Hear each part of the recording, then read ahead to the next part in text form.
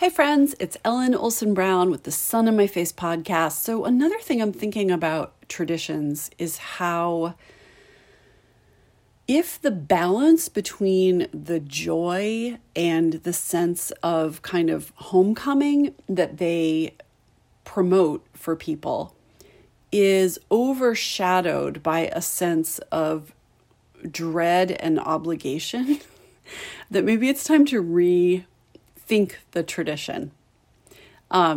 Especially if you are the person who needs to do most of the work involved in making the tradition happen. So when I was growing up, we had this family tradition, and by we, I mean there was a tradition that my mom pretty much single-handedly took care of. And every year she would make giant gingerbread men decorated beautifully with frosting for all the kids in my neighborhood. And she would spend days, it seemed like, making gingerbread dough, rolling it out,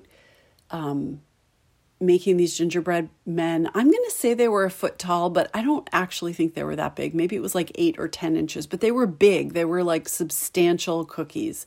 So she would make all these cookies and then she would hand decorate. She would always have a pastry tube of pink frosting, a pastry tube of green, and they would all get faces and hair and outlines of clothes and little shoes. And then she would write every kid's name on their gingerbread men, put them in between 2 paper plates, tape the paper plates together, write the kids' names on the outside, and then stack them up by family and then eventually by kind of street neighborhood where they were going to get delivered. And I just thought this was the best thing that my mom ever did. I loved the whole process.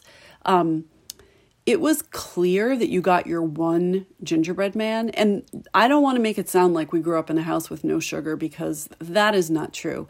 For some reason, my mom loves to talk about how we didn't have sugar cereal growing up.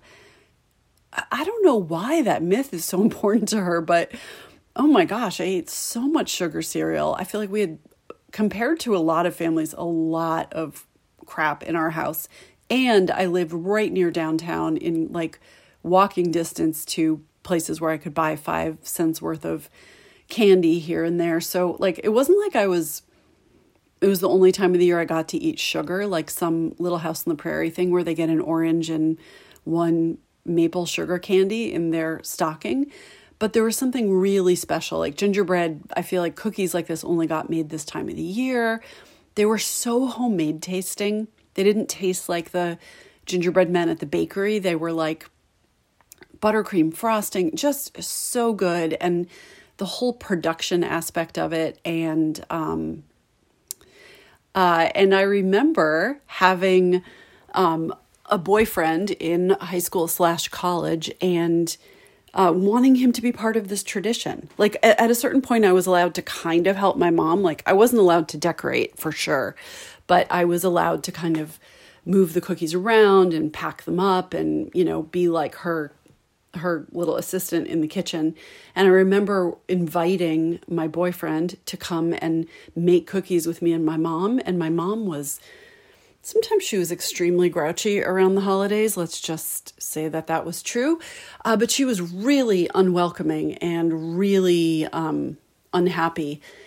And I think I only now understand that like we weren't really being helpful. And in fact, at a certain point, like her hands were aching and she really just needed to be done making the cookies. Anyway, she was actually very mad at me that I had invited him to come be a part of this. And shortly after that, she decided everybody had grown up and it was time for her to stop making these cookies. And I was horrified because it was one of our only traditions. Like at that point, there had been divorces and remarriages and movings and, you know, all sorts of family drama. And I felt like this was the one thing that like happened every year. So anyway, at one point, at a certain point, she just stopped doing it. And in retrospect, I have a lot of respect for that. But when my kids got to be like 3 or 4, I decided we were going to make gingerbread men for all of the kids in the neighborhood, and in fact, all of the adults in the neighborhood, and that we would start a tradition of making these giant gingerbread cookies and decorating them.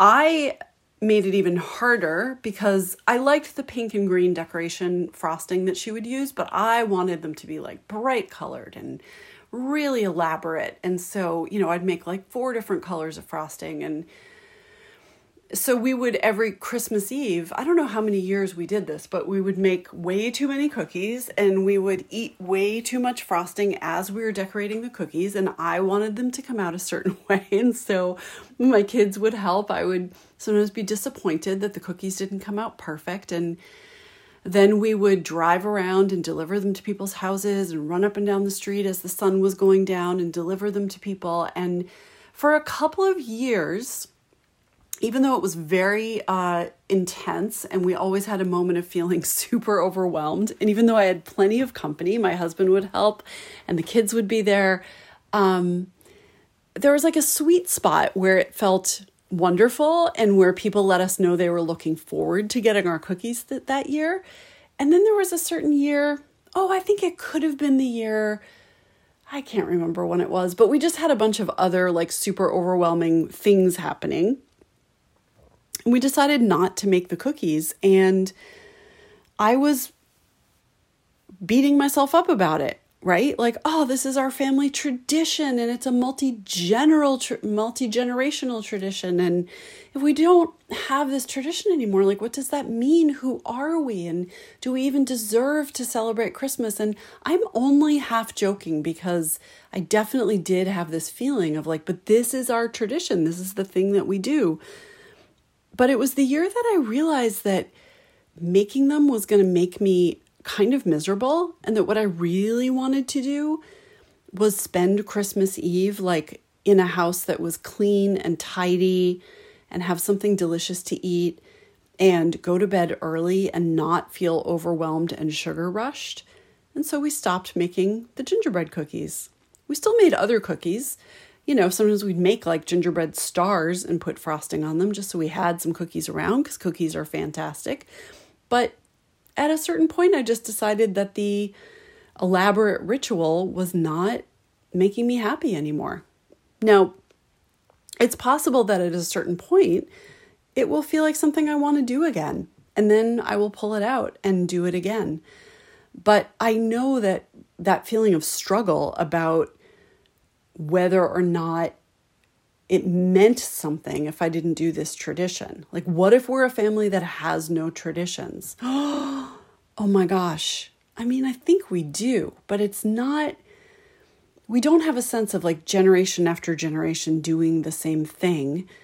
And I don't know, I think you just have to look, you don't have to do anything, but there's something about thinking about how you want your days to feel and deciding if a tradition is bringing you the sense of connection to the past, to the future, to the people around you, to yourself, to what you really want. So that's my little morality tale for you for today. My recommendation is also going to involve cookies. So I will link to this, but I made a new batch of biscotti for tonight. I think in a previous episode, I talked about how my husband and I have biscotti every night while we drink tea and watch TV. And the recipe is King Arthur baking ginger biscotti that I found on the internet. Now, my only thing that I change is, well, no, it's not even a change, but I buy like those, they're like little cubes of sugared ginger. And I chop those up, and I think I put more in the batter than the recipe actually calls for, and more powdered ginger too, because I don't know, ginger with a nice cup of tea at night, so good. So I will link to that recipe, and I'll also share with you a biscotti trick. So with biscotti, you make the dough, you make this log, you cook it, and then you let that cool, and then you make the biscotti slices. But especially if you've let the biscotti get nice and cooked, sometimes when you go to slice it, the ends crumble And so I learned this trick. It's amazing. It was in one recipe. I've never seen it in a recipe again, but I do it every time. I have like a little plant mister, and I mist especially the sides of the biscotti log and the top before I slice. And that way there's that little extra bit of moistness on the outside, keeps the edges from completely crumbling off. So you are welcome for that. All right, whatever cookies are in your life today, I hope you'll enjoy them. I'll talk to you soon. Bye.